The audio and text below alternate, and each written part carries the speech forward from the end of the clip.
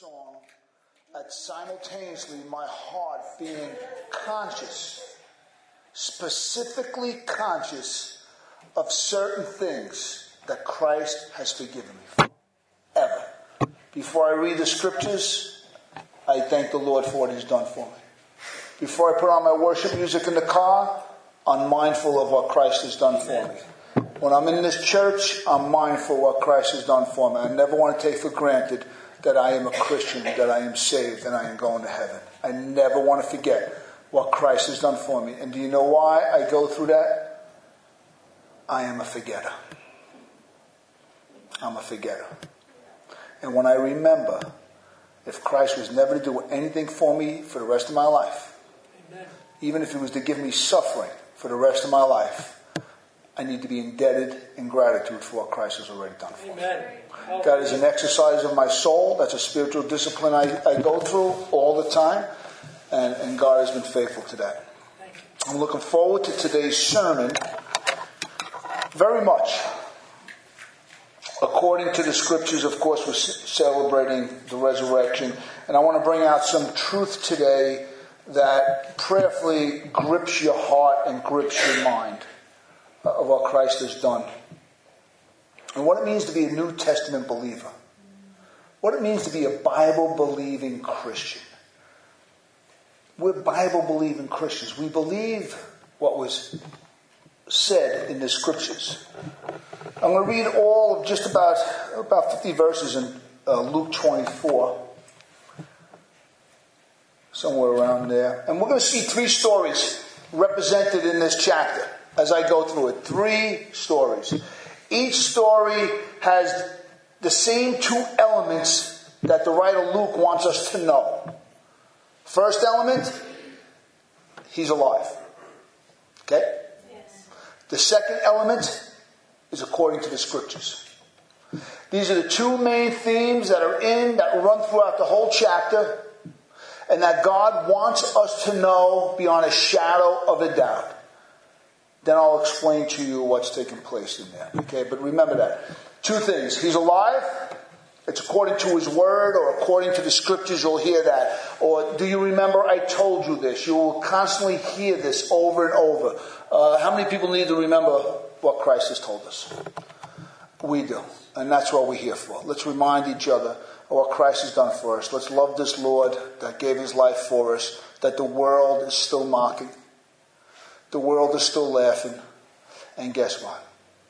The world still thinks there's bones somewhere in some tomb, and they're trying to excavate Jerusalem, trying to find a finger of Jesus or a finger of John the Baptist or an eyeball or something like that they can wrap their heart around.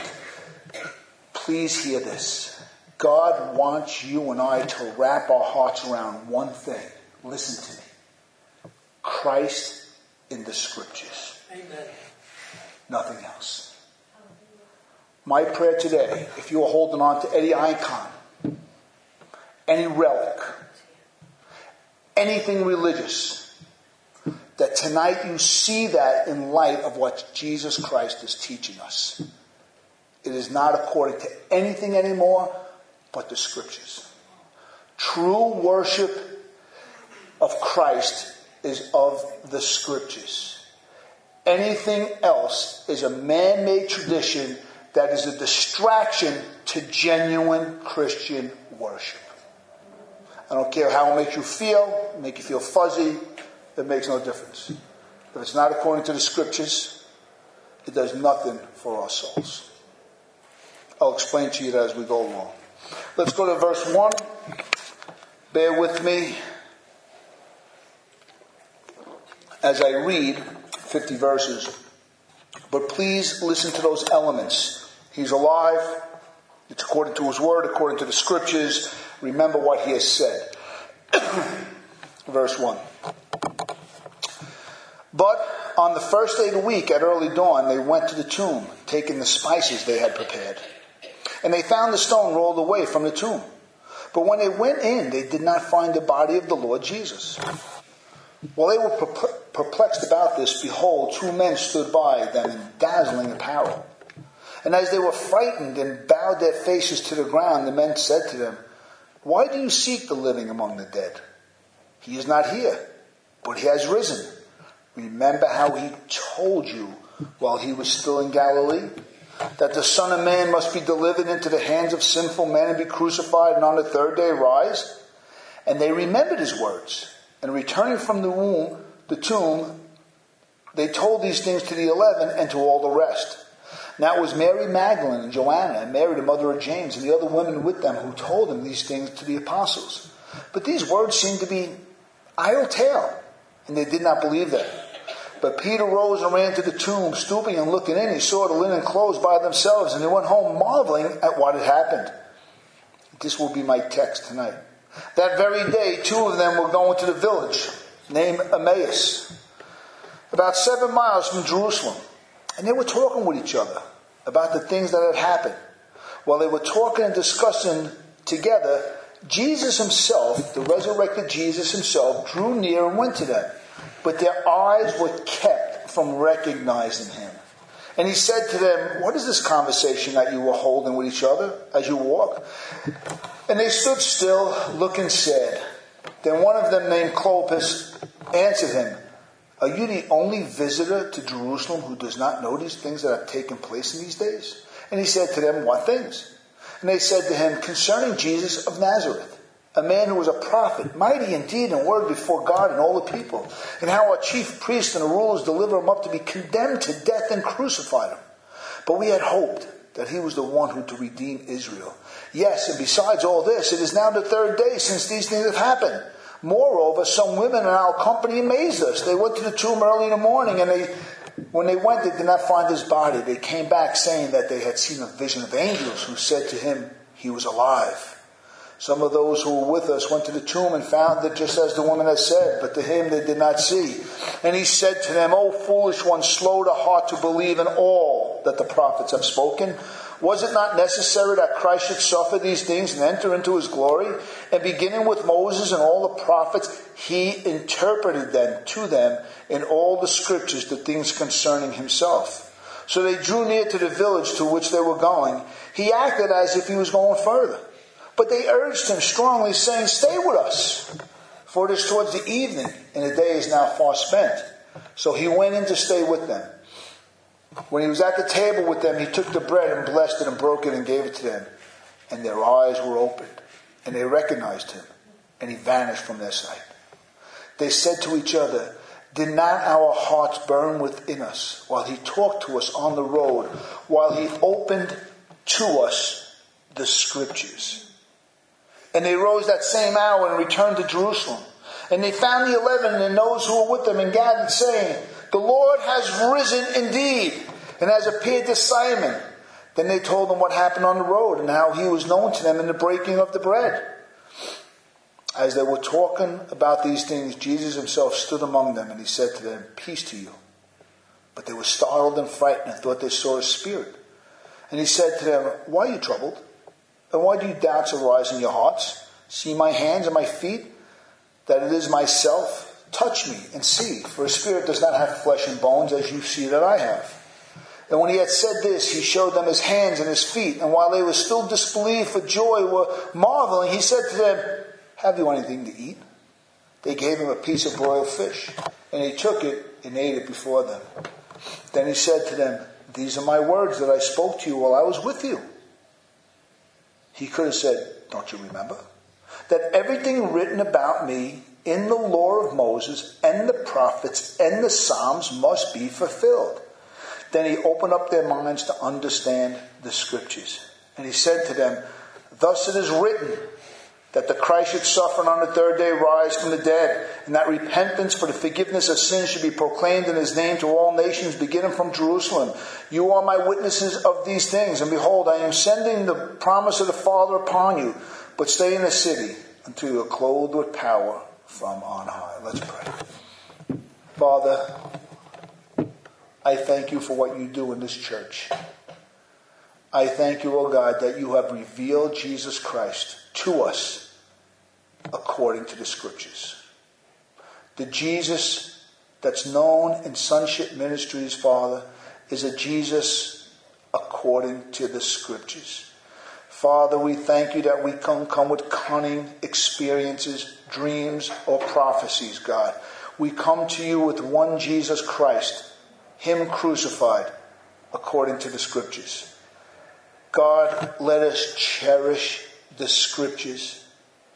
I pray that every man and woman in this room today begins to cherish the written word of God, just like the only begotten Son did, as he died according to that which is written. He also lived according to that which is written. In Jesus' name, amen. I don't think Jesus, according to the Scriptures, gets the airtime in a lot of people's hearts that it should. I'm going to be honest with you. I think every Christian should have a deeper love affair with the Word of God. And we're going to see a deep truth here, that we worship according to the Scriptures. We're going to see those two men on the road to Emmaus, their hearts were burning. They weren't staring at the temple when their heart was burning. They weren't bringing a sacrifice when their heart was burning. They weren't praying a rosary when their heart was burning. They weren't looking at a religious relic when their heart was burning. They didn't have a statue when their hearts were burning. All they had was an interpretation of the crucifixion, an interpretation of the resurrection from the Old Testament. That's it. Do you know why? That's all that's needed. Faith in the Word of God. Faith in the Son of God. You might think, well, we know that. But do you really know that? We're going to find out tonight. Last week I spoke on Palm Sunday. I spoke about the crowd that welcomed Jesus into the city with shouts of joy. Hosannas filled the air for the earthly king, but unfortunately, unbelief in a personal Savior filled the hearts. There was a lot of religious shouting, and people loved their holidays. They loved their religious holidays and making their lamb, and how was your Easter? What did you eat? And Jesus Christ is still weeping over all, let me phrase it this way, the stinking unbelief that fills men's hearts. If there's not tens of millions of people going to church today and going to church on Friday, there's probably hundreds of millions of people going to church, and Jesus is not filling the heart.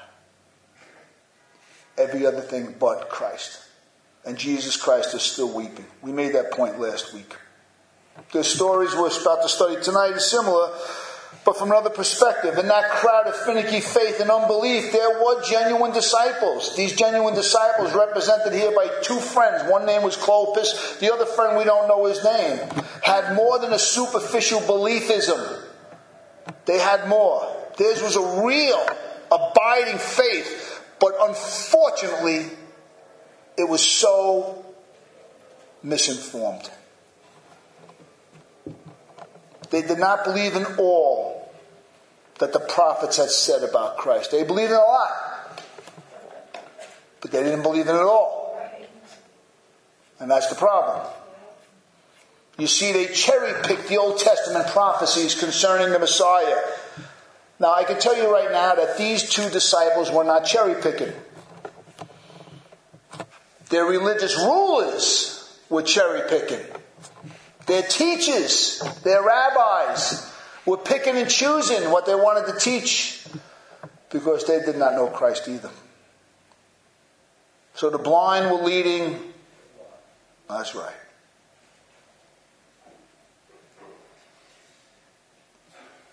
They cherry-picked the Old Testament prophecies concerning Messiah. They saw the great promises of a restored Israel. Did you hear those two men? We hope that what? Jesus would redeem. That's an Old Testament promise, isn't it? Their whole life was built up on that promise. But they did not see the promise of a new Israel. That's the problem. In Israel, which really just means the people of God, which comprises both Jew and Gentiles, this new Israel is not a physical nation. It's a spiritual entity characterized by a new heart towards God by faith in Jesus Christ. True worshiping obedience from the heart. The whole person is involved, mind, soul, and body, will, everything. And the grand foundation of this new Israel, the spiritual entity where Jew and Gentile live together in harmony, is the common ground they now share in Jesus' life and sacrificial death on their personal behalf. Making one new man and one new creation out of two. They missed it. You know how hard it is for me in mind and heart to be filled with the theology of the Old and New Testament? I want to share the deep, rich, theological understanding God has given me as a pastor. And I say that because these two disciples were sitting under a teaching that had no theological depth at all. They read the scriptures according to their little nation. And they never saw that Abraham's blessing was for the world. They never read the prophets. Every prophet talked about God redeeming the world. They were all acting like Jonah. They knew God's a forgiving God, but they wanted to keep them all for little Israel's self. They couldn't understand or even go for the deeper theological teaching that the God of Israel, the God of Abraham, Isaac, and Jacob is the God of the whole world. They were small-minded their entire worshiping life. Small-minded. And I can tell you right now, if you are not loving your neighbor as yourself, you and I are acting small-minded. He's my little Jesus. I'm going to keep him all for myself and share him with nobody. The Old Testament promised a restoration for Israel, but there was a bigger overarching plan for all humanity that Israel and these two disciples missed. And that's why these two disciples are downcast and broken. And Jesus points them to the problem. They were slow of heart to believe in all the scriptures. Teach me all the scriptures. I want to know everything from Genesis to Revelation. Leave nothing out. Don't go to one book. Don't go to one teaching. Don't go to one doctrine. Teach me the whole counsel of the Word of God. Or teach me nothing at all.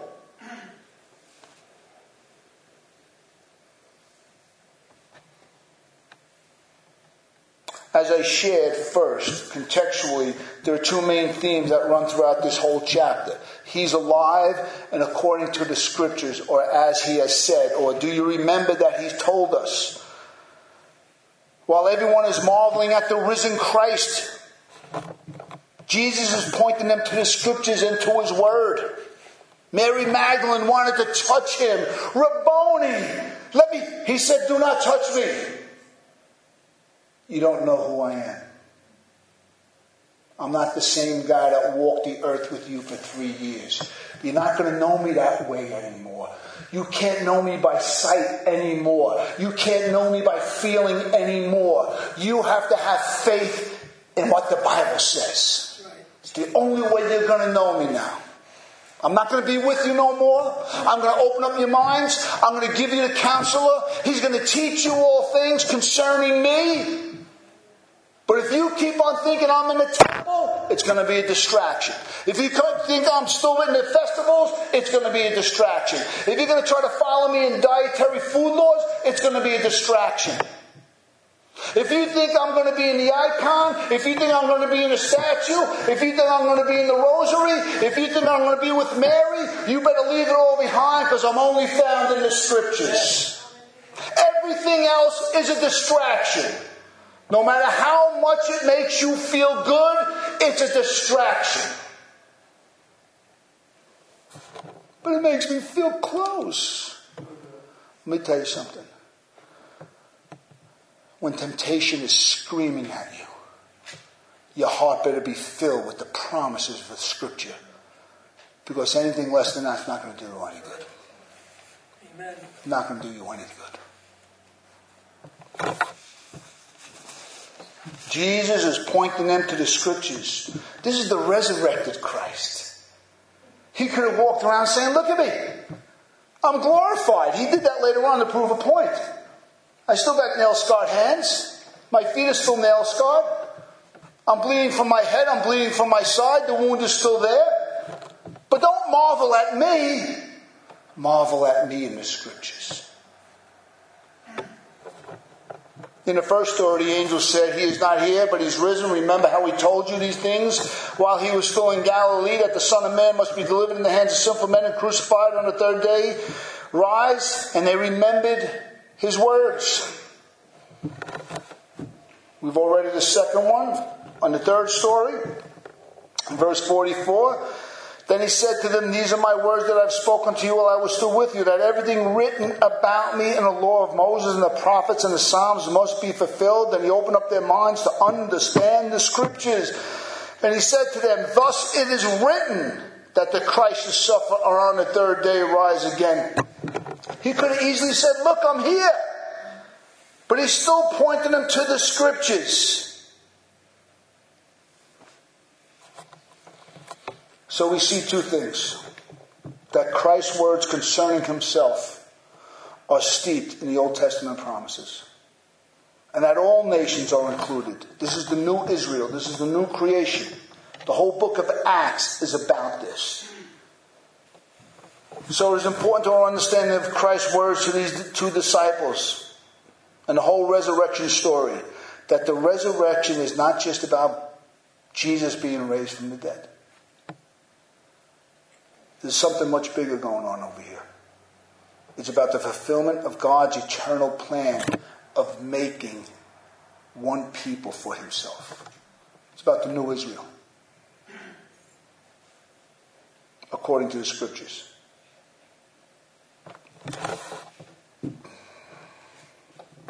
Verses 13 and 16. That very day, two of them were going to the village named Emmaus, about 7 miles from Jerusalem. And they were talking with each other about all these things that had happened. While they were talking and discussing these things, Jesus himself drew near and went with them. But their eyes were deliberately kept from recognizing him. God the Father deliberately kept their eyes from recognizing him. Why? Why? I'm glad you asked. Do you want to know? I hope so, because if you read the text and that doesn't grab your attention, something's missing. This is why. Jesus wanted those two disciples' hearts to be overwhelmed by seeing him in the Word of God. Not visually. Do you know why? Because the righteous shall live by it. And who's blessed? Blessed are those who believe but do not see. A whole new paradigm shift is going on here from the Old Testament to the New Testament. We are going to live by faith in what Jesus said about himself in the scriptures. In our story tonight, we see Jesus acting like the innocent bystander, just walking and overhearing their conversation. This sets the stage for his marvelous unveiling later on at dinner. But for now, it serves as a vehicle of investigation and then exhortation. Verse 17 says, and then he said to them, what is this conversation that you're holding with each other as you walk? And they stood still, looking sad. Jesus' question to them goes to show their sad state they were in. This word here, sad, really means downcast of soul. They're despondent. Their life has been undone. Guess what? They've got nothing to live for. Have you ever felt that way in your life? You just have nothing at all to live for. All your hopes and all your dreams, everything they were as a nation, everything they were as a person was put into this man Jesus who walked around raising the dead, who walked around healing the leper, who walked around feeding the thousands, who did everything. And guess what? It's the third day, as he said, and there's no sign of him. I guess we can't trust him. How many times I counsel people, and as soon as Jesus doesn't do something on the third day, guess what? Guess what? If Jesus is not doing something at the snap of the finger, then something's wrong. There's no waiting around for the miracle. Wait around. Fast a little bit. Pray a little bit. Cry a little bit. Ask for help. Hang on till God does something. Oh, you've been waiting a week. Oh. I'm sorry. Sorry God doesn't wear a watch for you. But Brian, I'm waiting 20 years. I'm going to wait 20 more. He's worthy. You're waiting for a loved one to come in? Keep on praying 20 more years. Christ is worthy and one soul is worth it. This word sets the tone for the whole conversation up until Jesus arrived. They were despondent. All their hopes and dreams were crucified with Jesus. They got nothing to live for now. They're going back to their old life. There was nothing to move them forward in life. And that's what happened when hope is deferred. People just go back to something else. There's no moving forward in their life. These two disciples have basically given up. There's nothing to live for no more. He said he was going to rise. He hasn't risen. It's the third day. We sent investigators. They came back. They said he wasn't there, but they couldn't find him. We don't know. We're going back. That's our Christian life. That's our Christian life. How many times that's played out in our life? This sets the stage for the next section. It says here in verse 18, 19, and 21, listen. Then one of them named Clopas answered him, are you the only visitor in Jerusalem who does not know these things that have happened in these last days? And he said to them, what things? And they said to him, concerning Jesus of Nazareth, a man who was a prophet, mighty indeed and word before God and all the people, how the chief priests and the rulers delivered him up and to be condemned to death. And they crucified him. But we had hoped that he was the one to redeem Israel. Yes, and besides all this, it is now the third day since these things happened, and we don't see nothing. Moreover, some women of our company amazed us. They went to the tomb early in the morning, and when they did not find his body, they came back saying that they had seen vision of angels who said that he was alive, but we still haven't seen him. And some of those who were with us went to the tomb and found it just as the woman said, but they still didn't see him. We need to see something. That's Christians. I need to see something. I want to see a miracle now. Do something now in my family. Do something now in my heart. Do something now. I know I do that. And that's a mistake. Jesus is absolutely brilliant here. I don't want you to miss it. He's playing the devil's advocate. He's like stirring up the pot. It's bad enough they're despondent. Now Jesus is like almost adding insult to the injury. He's using their hopeless and sad experience as an object lesson in a life of faith. I'm telling you now, if you are here today and you are struggling and you're despondent and you're hopeless, if I'm despondent, if I'm hopeless, it's always the same thing. God is teaching me an object lesson to trust Him, no matter what. You should be shouting hallelujah right now because God is faithful with us, because nobody has mastered this. You will learn and relearn this as long as we're Christians. He's brilliant. He allows themselves to reveal the real underlying problem to their pain. It was the third day. Paraphrase, he said he would rise, but he didn't. No one seen him, even though some of the women saw him, and the angels told us, because no one really saw him, we just don't believe.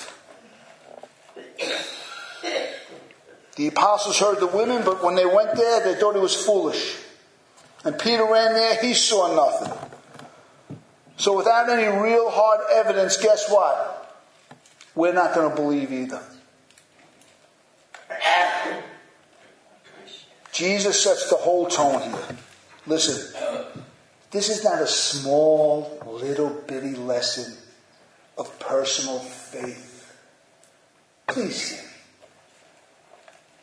What you're going to get now, Christians for 40 years never hear this. They have no understanding. That New Testament religion will be one of faith in Him, in His work, along with trust in the Scriptures. And He said to them, O foolish ones and slow of heart to believe all that the prophets have spoken. Was it not necessary that Christ should suffer these things and enter into His glory? And beginning with Moses and all the prophets, He interpreted to them all the Scriptures, that the things concerning Himself.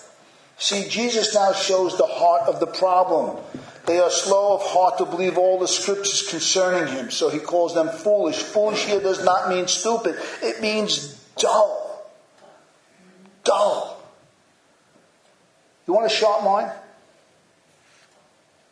Education. Education.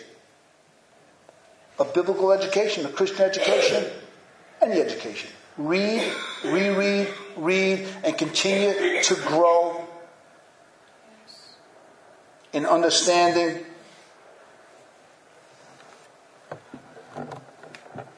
Without any understanding, or only half understanding, because they only believe in half of the prophets, they don't see the big picture.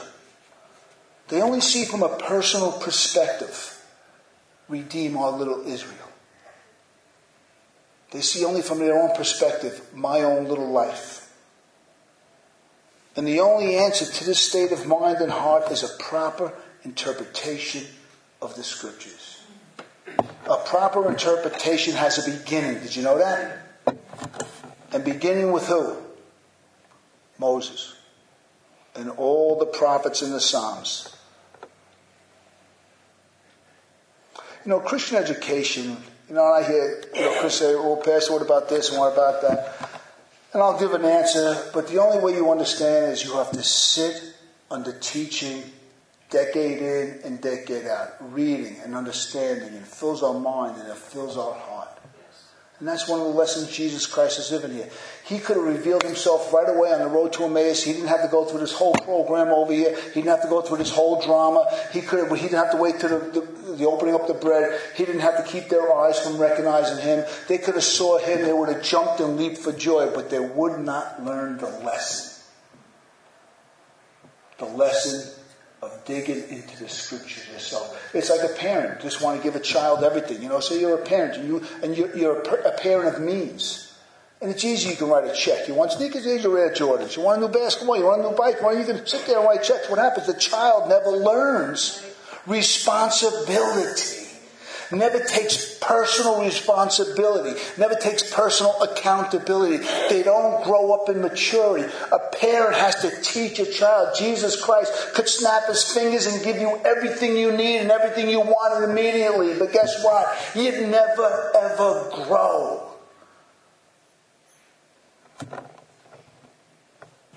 Listen to verse 28. So they drew near to the village to which they were going. And He acted as if He was going to go further. But they urged Him strongly, saying, Stay with us, for it is towards the evening, and the day is now far spent. So He went and stayed with them. When He was at the table with them, He took bread and blessed it and broke it and gave it to them. And their eyes were opened. The lesson's over. They recognized Him. And as soon as they recognized Him, He vanished. There's a reason. He left them with the Scriptures. Because if Jesus was here, you'd never read a Bible. You would want a prophecy all the time. You want a word of knowledge. You want a word of wisdom. You want someone to pray over you. You'd have no understanding of who Christ is.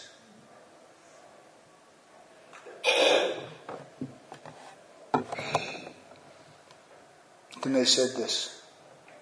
After He vanished, they looked at each other and they said to each other, Did not our hearts burn within us while He talked to us on the road, while He opened up the Scriptures? I'm going to ask you something. Have you ever read the Bible and your heart burned within you?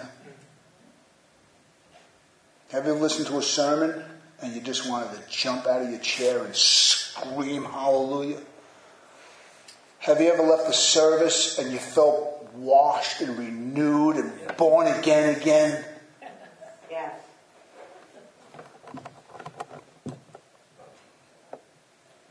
That's because of proper preaching. I cannot overemphasize this. I've spent too many years in churches. I've seen too many people who just are looking for some kind of spiritual high. They want those 4 or 5 songs that are just going to translate them into the stratosphere. Did you feel it? Did you feel the Spirit, God? But they have no depth of understanding. And as soon as the ghost comes and the ghost goes, so does their understanding. The experience is over. Their heart was never warmed by understanding and seeing Christ in the Scriptures.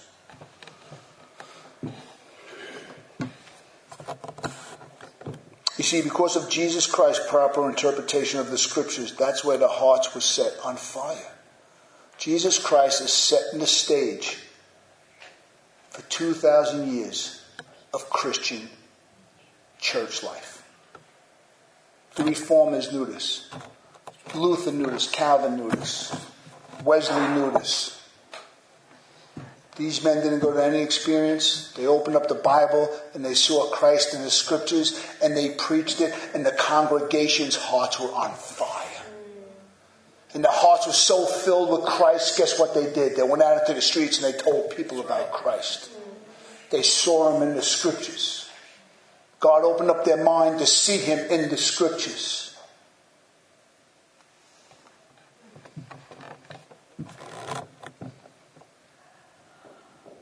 From being despondent only hours before because of a misunderstanding, to being filled with hope again because of a proper interpretation. This is powerful. And this is the message of our text. That's why Jesus went through this whole thing. Because if he showed up as the resurrected one, if they saw him as the resurrected one, their hearts would have been overwhelmed, you best assured. But Christ had to teach them a lesson that we're still learning today. It's according to the Bible. It's according to the Scriptures. I got nothing else to offer you. If you ever come through that door expecting something else, I have nothing. John has nothing to offer. You'd never see a rabbit pulled out. I'm not going to raise the dead. I don't have that kind of faith. I'm not going to open up the eyes of the blind. If you're looking for a healing of cancer or something, we're going to pray for you. We're going to believe, but I can't promise you that. But this is what I can promise you. If you're looking for him who's alive, I'll open up the Scriptures and I'll give them to you. Amen. You want him who's alive? You really want him? I'll open up the Scriptures and I'll give them to you. Yes. That I can promise you. You want anything else? There is nothing I can give you. I am not a magician. I'm not an apostle. Are you with me? I'm being rhetorical. I'm being sarcastic to make a point. Faith sees Christ in the Scriptures as though he was right here holding me in his arms. It's like that. I need nothing else. All I need is a good translation, a good study Bible, some good teachers around me, some good prayer partners, and my heart's filled. That's all I need. That's the lesson. That's why he went through this whole hide and seek game. The whole thing.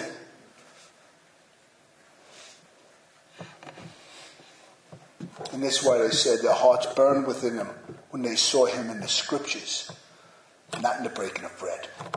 Think about it. They could have said, did not our hearts burn within us when he broke the bread and our eyes were open? They could have said that, right?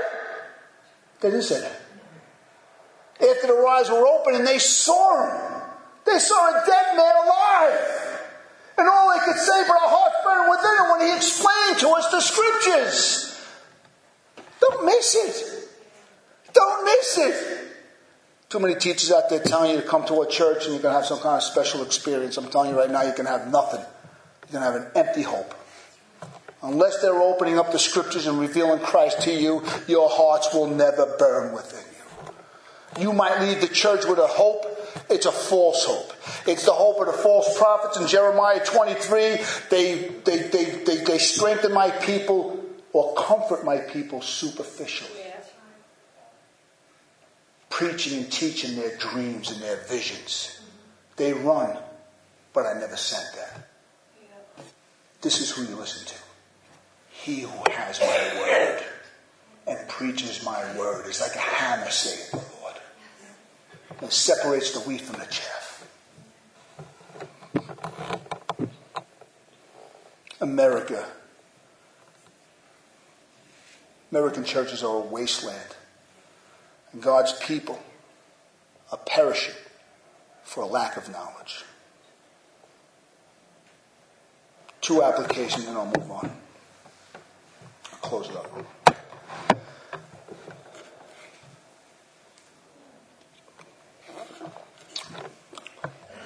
First, how it was applied to the disciples that knew Jesus in his earthly ministry. For 3 years they followed the Son of God. For 3 years they saw the miracles. For 3 years they heard the teaching. For 3 years they saw power. For 3 years they had Jesus so close that if you wanted to, you can rest your head on his bosom. Like John the disciple. But Jesus is teaching a lesson here. I'm not going to be with you forever. You cannot relate to me that way anymore. You will have to relate to me through the scriptures. That's the list. I will not leave you with orphans. I'm going to give you the comforter. And he's going to open up your mind to understand the scriptures. But now you have to live a life by faith. The temple's over. Never go to the temple and think you're going to see me there again. You'll never see me in the temple.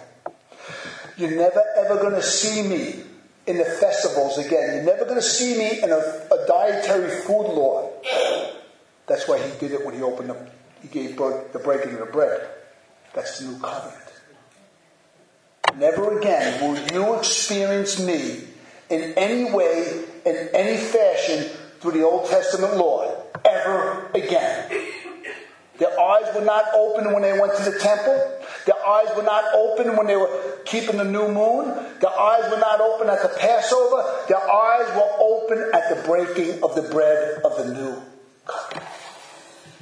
What he is saying to all Israel who would believe, the Old Testament's over. You'll never see me anywhere in the types and the shadows of the Old Testament. From now on, I am in the scriptures. Are you with me? How about for us? How about us, for many of us coming out of the Roman Catholic faith? We had our icons. We had our rosaries. We had our statues. We had our stations of the cross. We had our services. We had the Mass. We had confession. But when you're truly born again, when you're saved, God opens up your minds to understand the scriptures. When you are saved, God with one hand gives you the Holy Spirit, and with the other hand gives you a Bible. The whole New Testament religion. Nothing else is needed at all. Same message I preach on Friday night. And guess what? As young Christians, we have to go through the thing. I was still going to Mass when I first got saved. I had to find out that I was looking for the living amongst the dead. Christ wasn't in the Mass. Still had my figurines of Mary. And God had to tug it away. I was fighting with him. Because guess what? I was looking for the living amongst the dead. I had to give it all up. And many of us coming out of Roman Catholicism have to learn to give it all up. It's all gone. Now life is lived by faith according to the scriptures. That's why our families think we're nuts when we're first saved. We're not talking about the mass. We're not talking about religious icons. We're not talking about how. All we're talking about is the scriptures. They think we're nuts. But guess what? The only way for someone to get saved is according to the scriptures. That's it. Otherwise, you're offering me nothing. All the religion that's going on today, and it's nice, and we're charitable, and we're being sensitive to people. But hear me. And I say it under the authority of God's word. God's not impressed, and he could care less. If you're not sure what I just said, I'll say something. I'll say it a different way. God's not impressed, and he could care less. If they were to build a temple in Jerusalem right now, and a sacrificial system would start to take place, and Jews would come from all over the world to go to the temple, and they would come and bring their sacrifices, and they would come and have their celebrations, guess what? God could care less. If it's not according to the scriptures, God doesn't bless it. If we are doing anything that's not according to the scriptures, no matter how well-meaning you are, it won't be blessed. You got to take away all the distractions. And from now on, we see Jesus Christ only in the scriptures. Father, I love these stories. I love the deep truths they're teaching us, oh God. God, I ask for Brian Martin and for all of us here. What is it? What are we holding on to?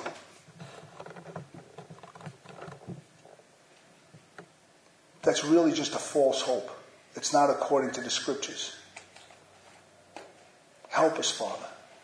Let everything we do be according to the scriptures, and that is it. Let us worship you according to the scriptures, not man-made traditions, Father God. Let us worship you according to the scriptures and not an experience we might have had. Even if it's on the Mount of Transfiguration, we have a sure and mighty word, the scriptures. Help us, Father God. I thank you for this church. I thank you that all we have in this church is Jesus Christ crucified according to the scriptures. And that he was raised on the third day according to the scriptures. And you can have forgiveness of your sins according to the scriptures. You can be filled with the Holy Spirit according to the scriptures. You can live a new life according to the scriptures. You can be filled with love for the sinner according to the scriptures. You can love the loveless according to the scriptures. You can take off the old man and put on a new man according to the scriptures. We can have hope and life more abundantly according to the scriptures. In Jesus' name I pray. Amen.